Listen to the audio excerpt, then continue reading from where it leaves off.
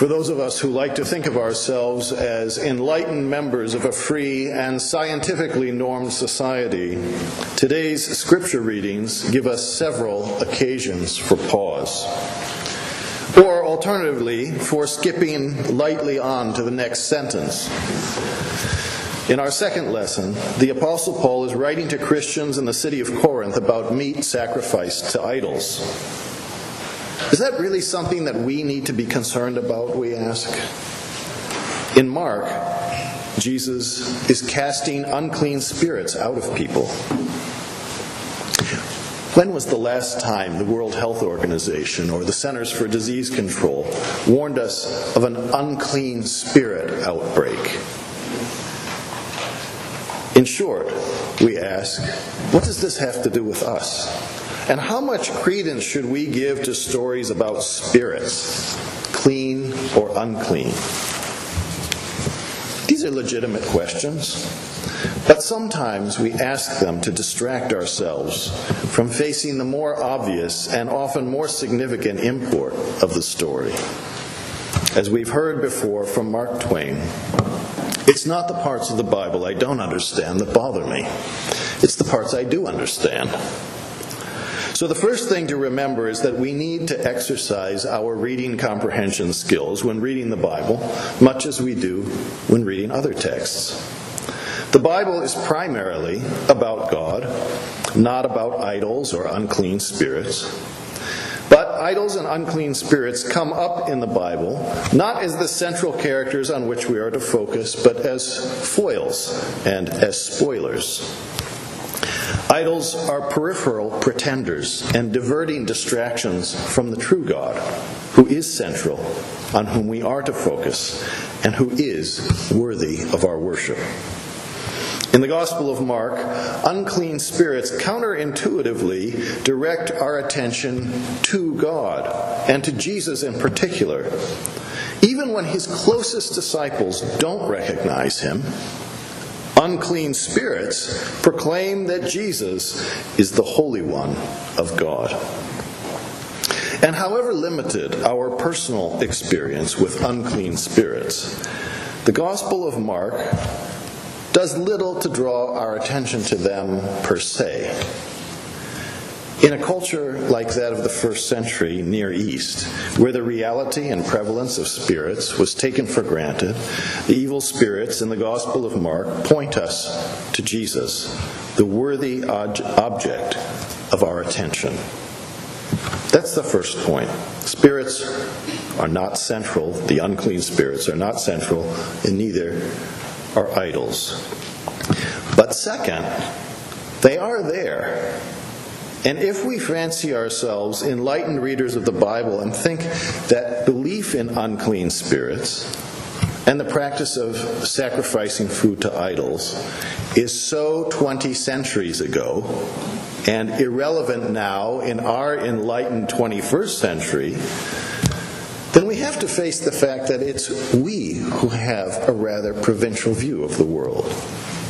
Because the fact is that for many, if not most, hearers of the gospel today, the Gospel of Mark's references to unclean spirits only make it more realistic and believable, not less. Furthermore, food is sacrificed and offered to idols at least as often today as it was in ancient Corinth. As a remedy for our pseudo-enlightenment, allow me to suggest travel, perhaps even as far as the nearest restaurant, gas station, or grocery store with a shrine to Vishnu, or the kitchen god, Zhao Shen, in the back. You don't have to go far. Especially in cultures where meat is a rare and nutritious supplement to a nutrient-scarce diet, Paul's teaching about eating food sacrificed to idols is at least as relevant today as it was in first century Corinth. Third, when hearing scripture like our Bible readings today, we may ask the legitimate question. Now, I realize that lots of people may encounter food sacrificed to idols more than I do, and that they may believe in unclean spirits. And we may say to ourselves, I don't think those issues are necessarily central to the Bible. But what I want to know, as one who faces different issues and understands the world differently, is, does being a Christian mean that I need to, A, pay more attention to how I behave affects others, as Paul suggests in 1 Corinthians 8, verses 8 through 13, and B, I'd like to know if I'm supposed to believe as a Christian that spirits can possess people and engage in what I've heard called spiritual warfare. To question A, about whether we should pay more attention to how what we do impacts other people, the answer is probably that we should. While we shouldn't let the possibility of offending someone paralyze us into inaction, one hallmark of Christian behavior is being sensitive to the needs of others. And here's one way, for example, that we could do that. We can practice solidarity with those who are adhering to discipline. For example, not drinking alcohol in the presence of people it offends, or for whom it is a potentially harmful temptation.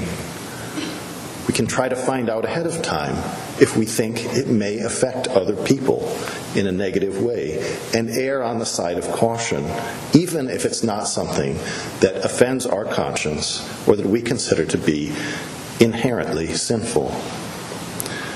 For example, another example, when I had a Muslim tenant, he appreciated me waiting until sundown to make dinner during Ramadan, since he was not eating during the day that month. And I appreciate people, Christian or otherwise, practicing manners like not interrupting others in conversation, not leaving their shopping cart in the middle of an aisle, and using their turn signals when driving, even if those things don't bother them. They bother me, and I appreciate them being sensitive to my needs and the safety of others. And here's a final and converse example. If we know that our presence is going to rain on someone else's party because our conscience might be offended, like my presence might at a fashion show or at a liver and onions banquet, two things I do not enjoy, then we can be sensitive to others and practice Christian charity by finding ourselves something else to do and letting folks have their fun. We will make mistakes, of course, but simply making the effort to take other people's needs into account goes a long way to living in the spirit of being sensitive to those whose consciences are offended in the spirit of 1 Corinthians chapter 8. Okay, how about that other question, question B, that we asked earlier? Does reading today's scripture lessons tell us that we need to believe that spirits can possess people and engage in spiritual warfare? I'll say it once more. If you're ever asked on a standardized reading comprehension test, what is the main point of Mark 1, 21 through 28? Choose answer that says helping to recognize who Jesus is, rather than teaching us to hunt and field dress an unclean spirit. Any theology that distracts us from the first by focusing on the second is a form of idolatry, as much as those that Paul addressed in 1 Corinthians 8. So there's the disclaimer. Now to answer the question, it is worth considering what we think of the idea of being possessed or influenced by a spirit. Even if we have a hard time relating to accounts of spirits that convulse some people and shout at others, I see no reason to rule out the possibility of possession by spirits, even if they seem foreign and strange to us. Responsible scientists don't force us or even ask us to do that on scientific grounds. in part because what unclean spirits are is not what scientists call well characterized in Scripture. That is, they aren't described in detail with reference to reproducible physical phenomena, which is not surprising since the Bible isn't primarily about them. It's tempting to think that we are immune from external influences, that spirits are not things that we have to worry about, that we are fortresses impervious to the zeitgeist, the spirit of our times, and that we are our own masters. But just 2 weeks ago, if you'll recall, as we were reminded in 1 Corinthians 6, verses 19 and 20, we are not our own. In Romans 7, Paul speaks of doing what he doesn't want to do and of not doing what he does. He's not in control of himself, at least not fully. And to say that is not a cop-out, an abdication of responsibility. It's humility and an honest facing of human frailty. Few people would deny that there are physical forces in the world that are stronger than we are. And that's true of spiritual forces too. We need God to deal with them because we cannot do it ourselves. God comes to us in holy baptism to cover us in His righteousness, and He pours into us His Holy Spirit.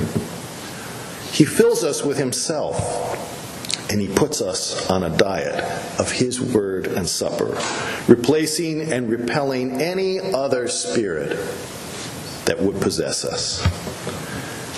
That diet of Word and Sacrament is a continuing process of exorcism and spiritual warfare. As we hear God's Word week in and week out, it permeates us and reveals the parasitic, unclean spirits that would infect us and turn us away from God and back in to ourselves. God's Word reminds us of His costly and great gift of salvation, of His promise of forgiveness. And as we receive Holy Communion, Christ, our spiritual warrior and champion, purges us of the unclean spirits that tempt us with counterfeit offers of cheap, do-it-yourself salvation. Possessed by spirits? Yes, we are. God found us possessed, drunk on unclean spirits, and filthy in sin.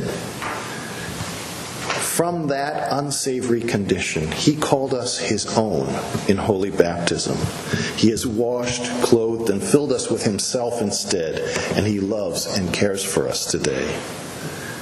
Having then been rescued from forces of evil against which we could not defend ourselves, may God's good Word fill us today with humility and with sensitivity to our neighbor's needs, bearing the fruit of that most desirable, real, and worthy of spirits, God's own Holy Spirit.